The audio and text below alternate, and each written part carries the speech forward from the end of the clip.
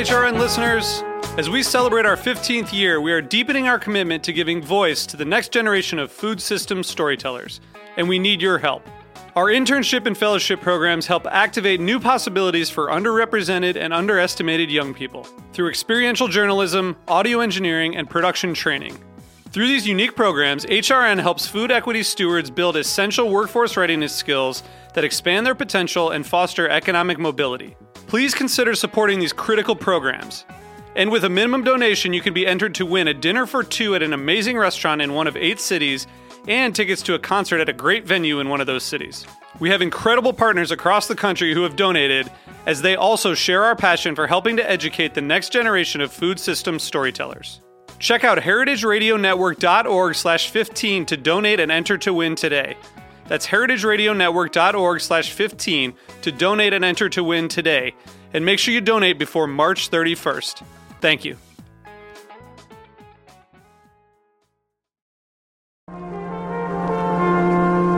Broadcasting live from Roberta's in Bushwick, Brooklyn, you're listening to heritageradionetwork.com.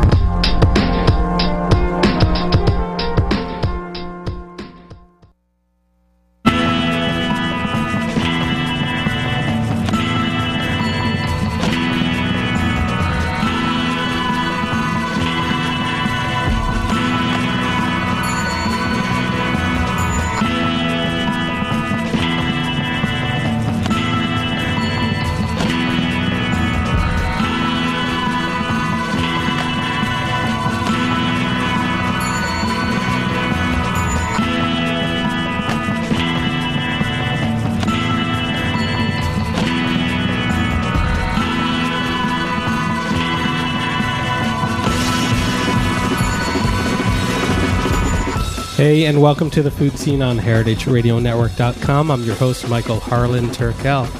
Joined today with Salvatore Rizzo, owner-director of the Gustibus Cooking School. Just smiling away. I know, just already got me giggling. I was going to later explain that your energy and your exuberance and enthusiasm about things is absolutely contagious, but I've already caught the bug. Thank you. Director, owner of the Gustibus Cooking School, yep. In Macy's Herald Square, which is a hall, a place, a space for pantheon of chefs. Absolutely. 1,100 to be exact. 1,100 chefs. 1,100 chefs. And it's, what, 25? 32 we just 32. Celebrated. We're on our 32nd year. Founded in 1980. Founded in 1980 by Arlene Feltman-Sack, who is the wife of Chef Alain Sack, one of the 3 founding chefs of the French Culinary Institute. Yeah. And I learned also first person to ever get a 4-star review from the New York Times. Absolutely. Yeah. Absolutely. He's a big deal. Yeah. He's an icon. He's wonderful. And she started doing this because she loved dining out. She was a speech pathologist. Yeah. And she just loved dining out. She, with a former colleague of hers, they used to rent out the Carnegie Theater on Monday nights and lug in big ass, electrical outlets and hot plates and just invite chefs in. It just started catching on. Talk about dinner theater. Talk about she was a pioneer. Yeah, that's fantastic. But you came to become the owner director of the Gustibus in 2008. Yeah. I mean, Arlene had been running it for years. 28 years. It was this mecca. It was this kind of unknown mecca, though, too. Within the industry, everybody knows about the Gustibus. But I think outside of that, in the dining population, it's still it's a recent find. Many people, it's funny. 32 years and people will still say, I didn't know you were in Macy's. I didn't know you were in Macy's. I'm like, yeah, we're in Macy's, all right. We're behind ladies' coats, soon to be ladies' swimsuits. Yeah. 8th floor. 8th floor. Yeah. 8th floor. But there's a big transition because Macy's is going through they commenced on a $400 million renovation, and we are finally going to go onto the selling floor in 2014. Oh, wow. Yeah. That's it's a awesome. Big deal. Demo kitchen, is it going to change the space? Probably the same space, but it'll still be Gustibus, but it's going to be on the selling floor, so it's going to be seen amongst the public, and they're going to actually bring up the cellar which is now in the basement, up to 8. So we'll be adjoined with the cellar, which is something that's really important because people, when they leave the school, they're all pumped up and they want to cook. And, who the hell wants to go downstairs in those rickety old elevators, to go buy a pot when you could just walk outside and do it. So. I like those rickety old escalators. Escalators, some of them are yes. wooden, right? Yeah. Actually, I hope they keep them. Yeah. I kind of like them too. Me too. You've been in food your whole life. Where did you grow up? Grew up in good old Brooklyn, New York. Right here. Where in Brooklyn? Actually, I was born in Sunset Park, but we moved. My family is the Sicilian immigrants. They came here in the early 60s. We moved to Bensonhurst when I was 3 with my family. Yeah. And my father had a little garden and grew, a little patch of land that grew grapes and figs and all the vegetables. We slaughtered lambs, made wine, and everybody probably thought we were gypsies, from another country or some shit like that. Yeah. It was crazy. Bensonhurst was a thriving Italian community, though. Very Italian and very Jewish. Yeah. And it was funny because the Jewish neighbors would look at us like, what the hell? What's with the lamb? What's with the noise? Yeah, that's for Passover. That's for Passover, exactly. But you're talking about, having grapes and making your own wine, and you had told me that your mother had tomato bushes, and you'd make your own sauce. Yep. And every August, I could not go to the 18th Avenue feast without sitting in the hot August sun, cutting tomatoes, washing them down, salting them, and we didn't have. Back then we churned the boiled tomatoes. So imagine in a basement where it's, the humidity is 110%. It's 95 degrees outside, and I am churning and churning and churning. My mother would not let us leave the house. She's like, "You want to eat sauce every Sunday? You have to make it with us." Yeah, not to, continue the stereotype of Italians and wife beaters, but when you're in a situation like that, it's the only shirt you can wear. Oh, absolutely. Absolutely. Yeah. It was splattered with red. This little skinny little twerp of me. I was a tiny little kid, and I'm just sitting there churning, because my older sister, my older brother were working. So it was just my younger sister and I, and my aunt and my mom. Yeah. And my father was working too, so he would help out over the weekends, but we had to do that. So it was a Sicilian way of life. Absolutely. But something, I wouldn't have it any other way. Yeah. It actually really made me, they were the ones who made me appreciate food. Yeah. You said they were immigrants in the 60s. Do you remember Sicily? Did you ever return? Did you ever travel there in your youth? I'm very fortunate because in 1985, my mom went back for the first time. And I graduated high school, and that was my high school present. I was there with my best friend, who still today is my best friend. And we spent 6 weeks together. My town was known for rabbits and onions, tumbling tumbleweeds. Clint Eastwood, if I could whistle. Yeah. That was my town. Yeah. And I just called up my friend, and I basically said to him, "Get me the fuck out of here. I need to get out of here. There's nothing to do." And we traveled. But now my partner, Gary, who is Sicilian, who owns a tour company, we go every year. So we've been going every year for the last 8 years. Are you an East Coast, West Coast East Coast guy? Yeah. So I was lucky enough to go to Sicily. I know. Last year. So I know how alluring and majestic it is, and you can't get it out of your head. It's pretty amazing. There's something I always say, when I'm in Sicily, I feel like I'm home. Yeah. Because there's something in my blood that I always knew I needed to go back. Because the language is different. It's a dialect. Yeah. I understand it because I grew up with it. But there's a warmth about it. I always say the Sicilians have their inner warmth is the warmth of the sun. Same thing. They're very gracious people. They're very accommodating. They want you to come over. They want to feed you. They want to know you. It's fun. They don't necessarily want tourists, though. It depends on where you are. Yeah. Yes, because where I go to Castellammare del Golfo, that town is very tourist-driven because of the beaches next to Palermo and all that. However, in my town, you don't see it because we're in the mountains. Yeah.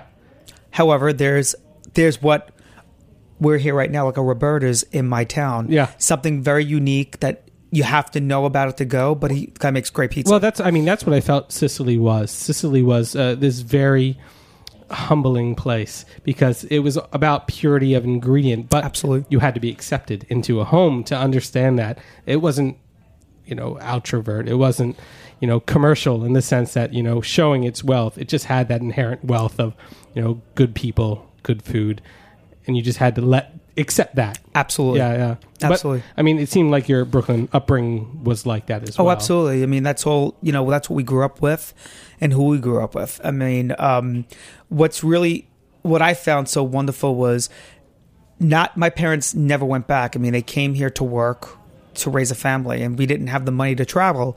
But when it came down to the point where my mom had the money to travel and went back, it was really wonderful to see where she was born. And it made me appreciate the love when she walked in that town after being away for 28 years. People wanting to meet me, wanting to see her.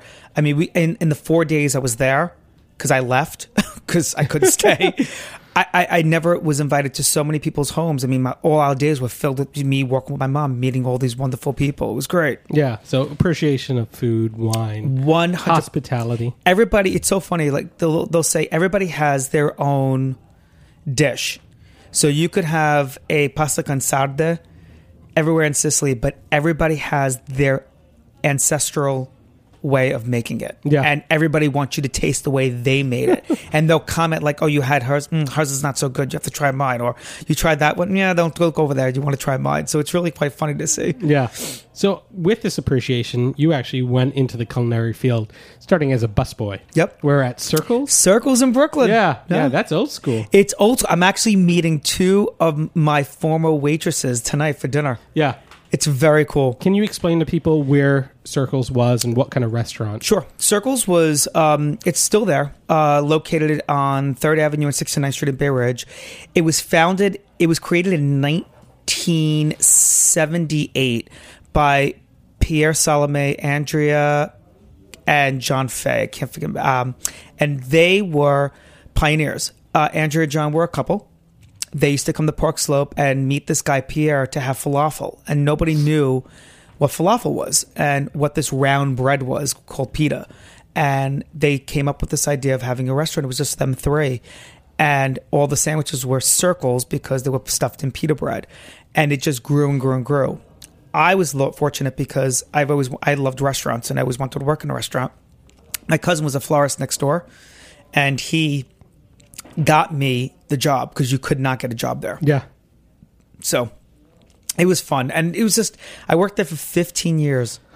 From when I was high school, college, graduation, part-time job.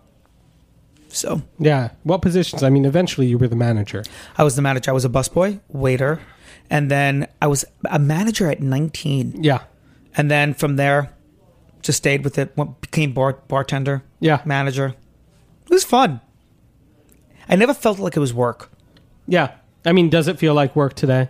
No. Yeah. I have the best job in the world. Yeah. Michael, you see it. I mean, I love what I do. Yeah, exactly. When you go to the Gustibus and you see Sal come around the corner, open arms, big smile, you come to his home. I mean, it's the same thing about, going to Sicily, that you're inviting people into the home of the Gustibus. Absolutely. Yeah. And I want them to feel comfortable. I mean, people are paying...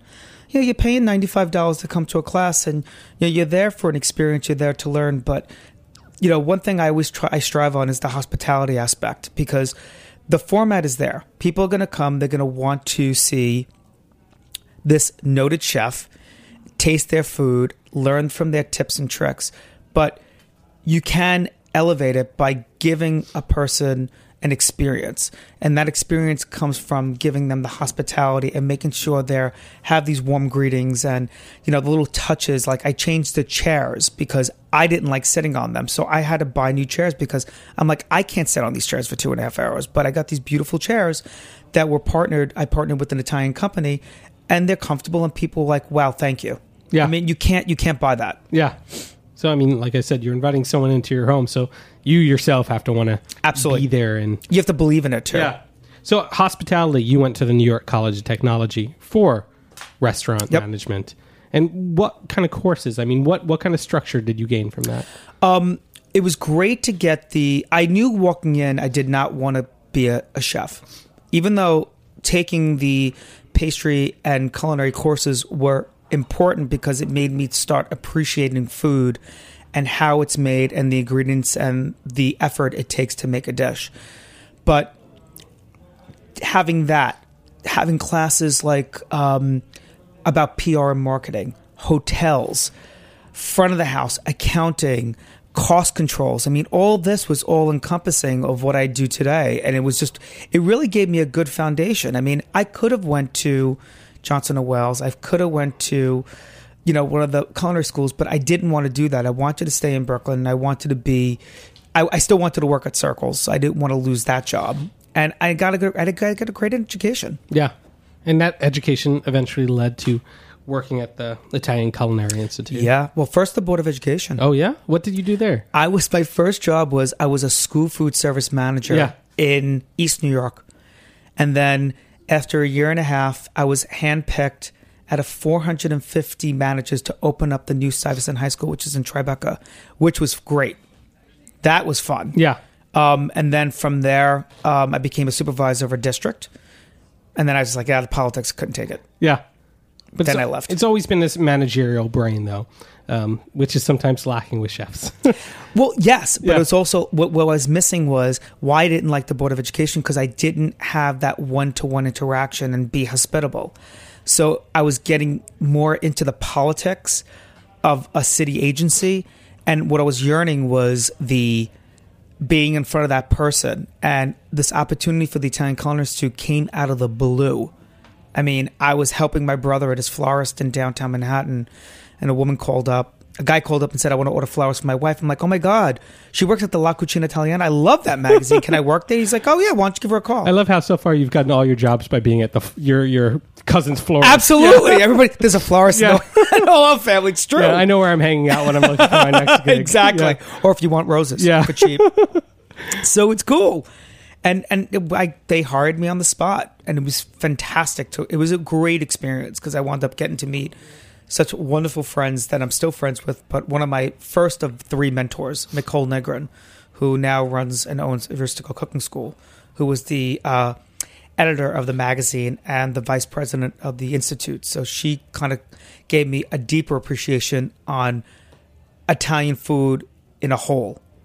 Like, I was so used to Southern Sicilian food, Calabrese, and now she made me experience what Frico was, and the Maremma region of Tuscany, and all the stuff that I had no idea.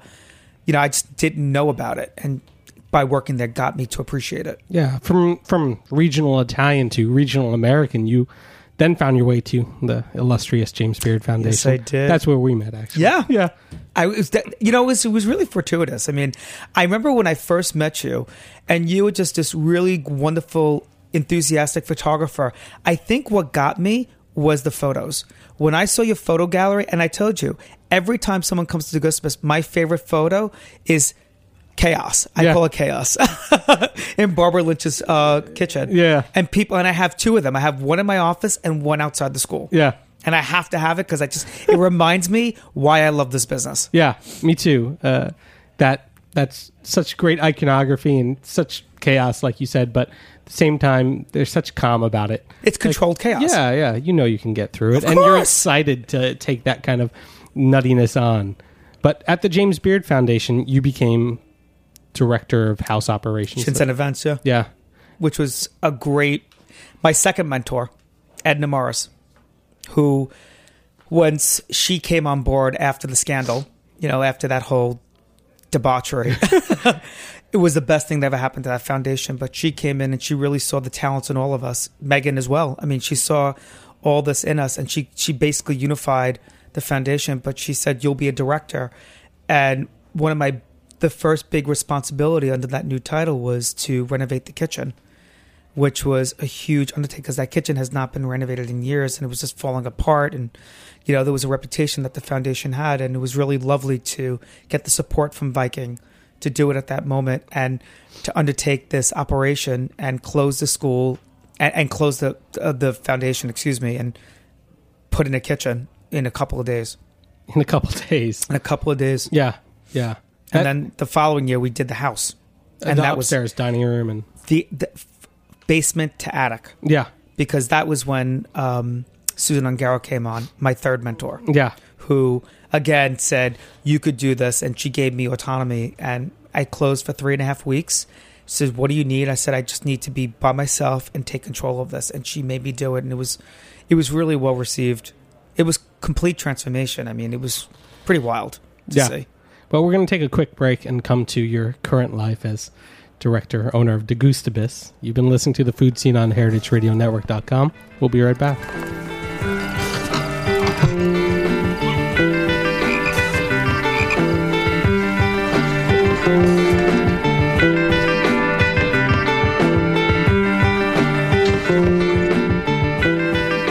This program was sponsored by White Oak Pastures. The Harris family has lived and farmed White Oak Pastures for 145 years. They are committed to sustainable land stewardship and humane animal stockmanship. Their mission? We take care of the land and the herd, and they take care of us. For more information about their cattle and their farm, visit whiteoakpastures.com.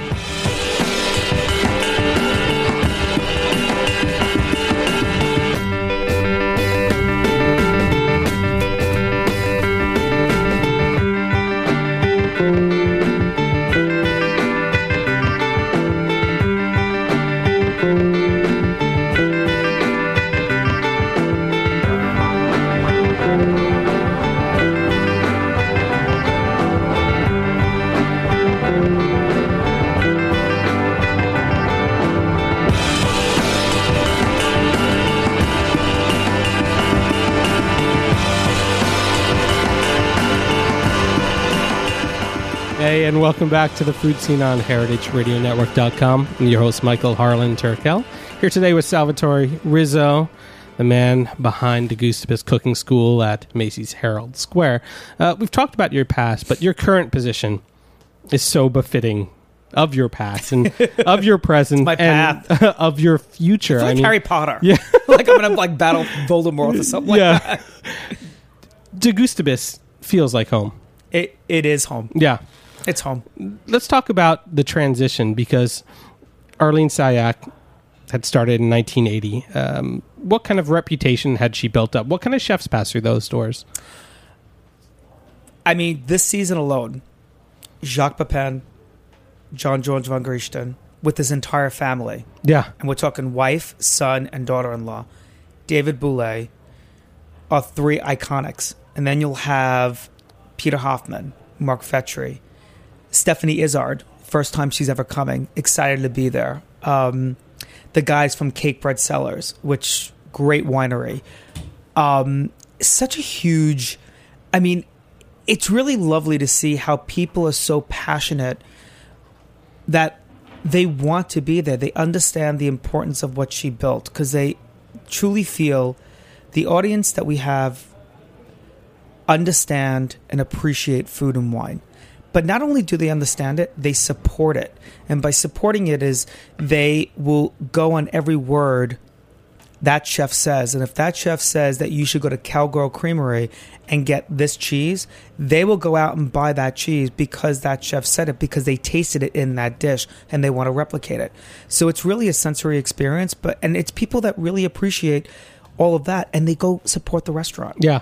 Well, I mean, and the chefs support the Gustibus and you. I mean, those people that you mentioned, Jacques Pepin, David Boulay, and Jean-Georges, there are pictures on the walls of all these guys. And when I say pantheon, it's literally a visual pantheon. Yep. Because the Gustibus is just strewn with the most amazing pictures of chefs from their more youthful days, like Jean-Georges' little pinner mustache. And, absolutely. Yeah, and, Danielle Bouloud looking, so skinny and young. Yeah. But it shows that they've been there throughout, that there's something about the Gustibus that keeps them coming back and keeps them supporting it too. Because it's a forum that they don't usually get to share with. That's it. That's it. Marcus Samuelson said it best. He was on stage and he basically said the reason why the Gustibus is so important is because it's the forum that chefs like myself could really talk to an audience of people that appreciate the food and wine, my cuisine, my culture, my philosophy, my way of cooking, and it's a wonderful place to be, I have to say, and I'm thrilled. I mean, I smile every time I talk about it because I just love what I do. Yeah. So you keep on saying classroom.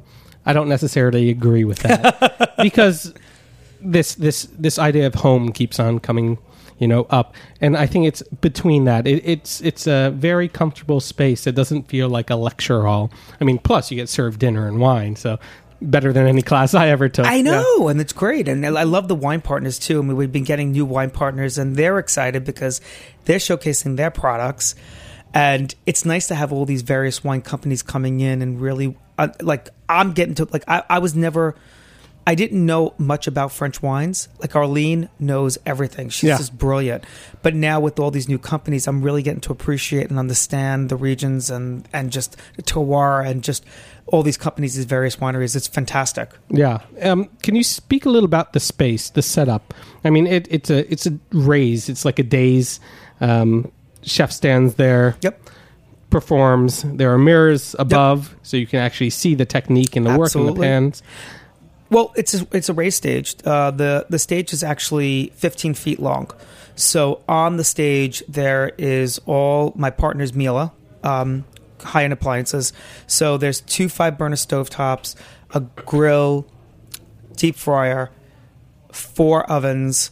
In the back we have a prep kitchen which has another 5-burner stovetop, 2 ovens. The cabinetry and all that has been redone. We were actually renovated in August. And kind of made it a little bit more slick. The classroom, it's all row seating, and everybody's facing the front. And what is good is that then they come in, they enter, they're seated, and we're serving them sparkling wine and amuse, and then we're serving them throughout the courses. So midway through that chef's demonstration, we like to serve that dish because it encourages them to taste the dish while the chef is still demonstrating, reading the recipe to ask more questions. I love that interactivity because it's like you watch a cooking show, like, oh, I only wish I had that dish right now, and you're sitting there drinking whatever, Budweiser or crappy Chianti. But like here, you have the real thing in front of you at the same time as learning how to make that. And we're trying to encourage the chefs, and I always tell the chefs, if there's an unusual product or something that you want to share, they'll give it to me. They'll say, Sal, pass this around, pass this around, pass it around. So when someone sees fresh tamarind and they snap it and they get that fragrance, like, oh, that's what that is. Or getting lemongrass, or tasting a really good salt, or seeing like lava salt, or anything that really interests. Well, I love passing around olive oils. Because a lot of people, there's different tastes in different regions. What's more peppery, what's more fruity. So it's really nice to get that sensory experience for the audience. Now, I mean, we can go on and on about which chefs you've had and, how luminous that is. Do you remember some of your favorite dishes, your favorite tips, your favorite techniques throughout the years? God, there are so many. My God. Arlene did a book. Yeah.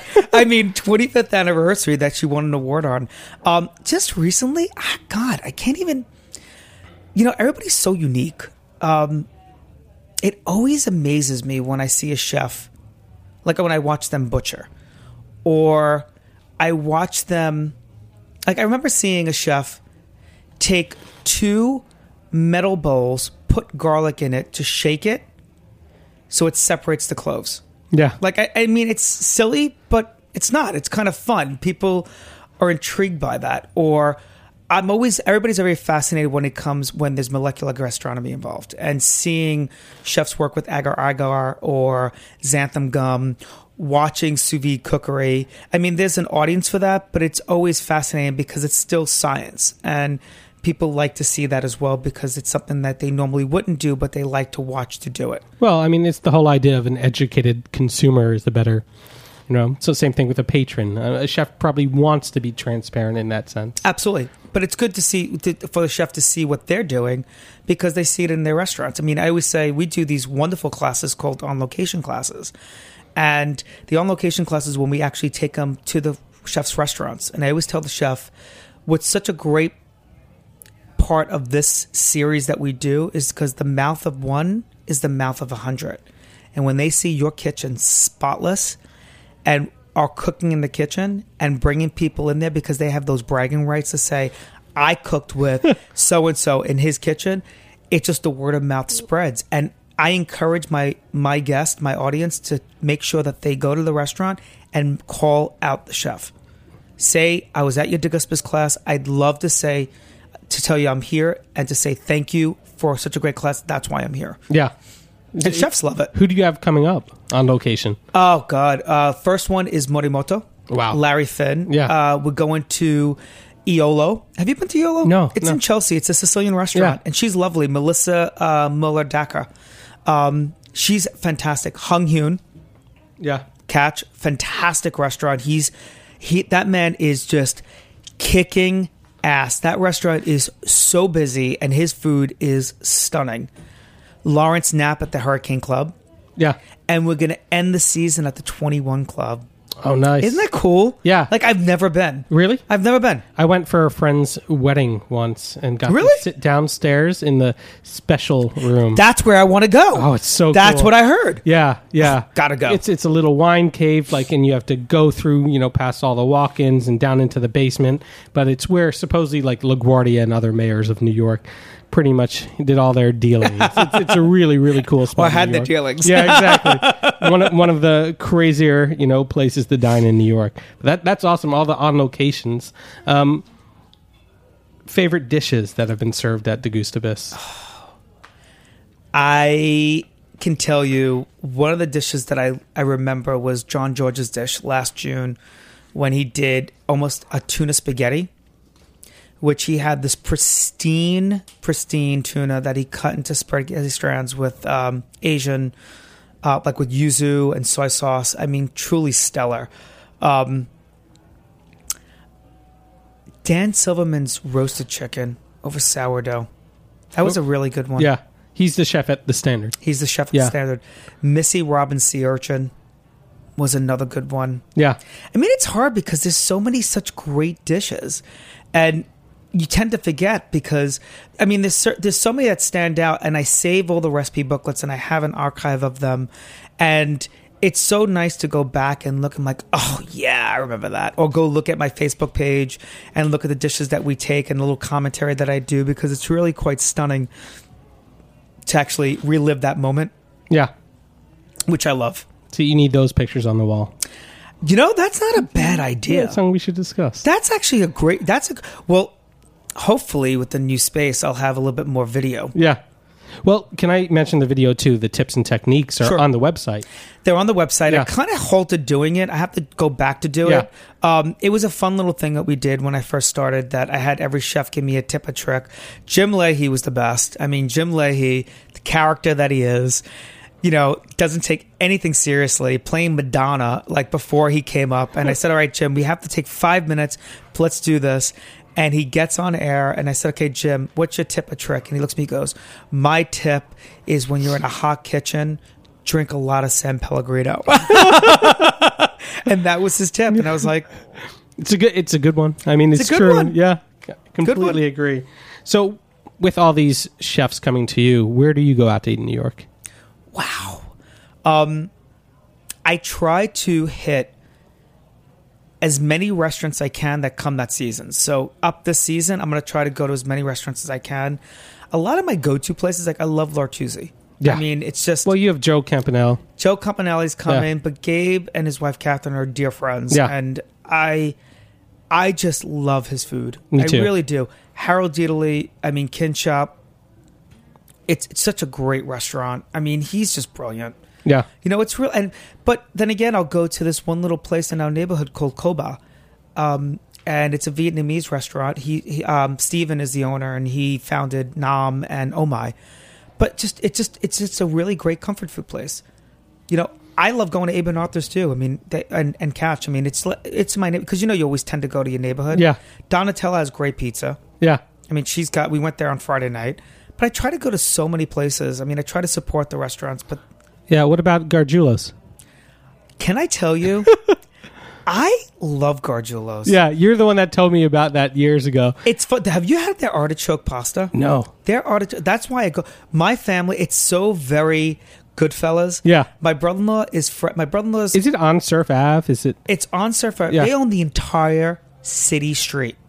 They own that entire block. Because that's Coney right there. That's right? Coney right there, and we hold all our family parties, any post funerals. We have dinner there. I mean, that's our family go to place. Yeah. Because my brother-in-law, and my family, and my brother are very close with them. They're such good people, the brothers. But let me tell you, Michael, I've been in that kitchen when that restaurant was packed. The private dining rooms were packed and the catering hall was packed. And let me tell you, I've never seen a more spotless kitchen. Yeah. Spotless. Yeah. And that's how I determine a good restaurant. Yeah. And they make great food. I mean, they're just that artichoke pie. I mean, you know what you're going there for. You're not going there for decor. You're going there for the food. Yeah. I mean, there aren't those types of restaurants in New York anymore. No. So, I mean, these bastions, these relics of the past that can do this day in, day out and still survive. Yeah, I commend that. So, but look at Carlo. Yeah. I mean, look at where we're here right now. I mean, I'm dying to come here because here's this Italian that came into Brooklyn in this very nondescript neighborhood and created this phenomenon. Yeah. I mean, I want to like shine the guy's shoes. Are you kidding me? I mean, what he did and what I'm looking at right outside the walls is just, it's fascinating to me. Yeah. Roberta's is definitely an oasis. It's an oasis. It's amazing. I mean, walking in here, I was blown away. Yeah. So, restaurateurs, chefs, better watch out when Sal's walking into your kitchen. Check and see if it's spotless. Never kiss and tell. Yeah. Never kiss and tell. The importance of cooking classes, I can't stress this enough. The education, the understanding, the foundation to Gustibus is such a wonderful spot to go because unlike going to culinary school, this is a place where you can go learn the specifics about the restaurant, about the chef. It's that fantastic one-off, so it's not, jumping in feet first. Yep. Ease yourself in, you'll get hooked. I think it's great just for anybody who really loves to. I mean, if you love watching cooking shows, go one up. Yeah. Just be in front of an audience and just, be part of that audience and eat that food and support that restaurant and look for the recipes. That's the joy of the Gustibus. And I have to say, it's pretty cool. Yeah. It's more than pretty cool. I'm watching you smile. I'm pretty happy. Yeah. And so everybody's got to go meet Sal. Well, thank you. TheGustibusNYC.com, 8th floor, Macy's Herald Square. Soon to be behind the women's swimsuits. Well, yes, soon to be behind. Women's swimsuits is going to change in like a month. Yeah. Excellent. Thank you so much for being on. Thanks, Michael. I really appreciate it. This was great. Yeah, excellent. You've been listening to The Food Scene on heritageradionetwork.com. I'm your host, Michael Harlan Turkel. Hoping to have you back here next Tuesday at 3. Cheers.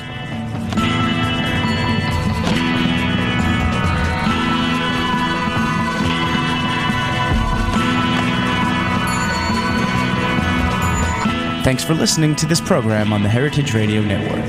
You can find all of our archived programs on heritageradionetwork.com, as well as a schedule of upcoming live shows. You can also podcast all of our programs on iTunes by searching Heritage Radio Network in the iTunes Store. You can find us on Facebook and follow us on Twitter for up-to-date news and information. Thanks for listening.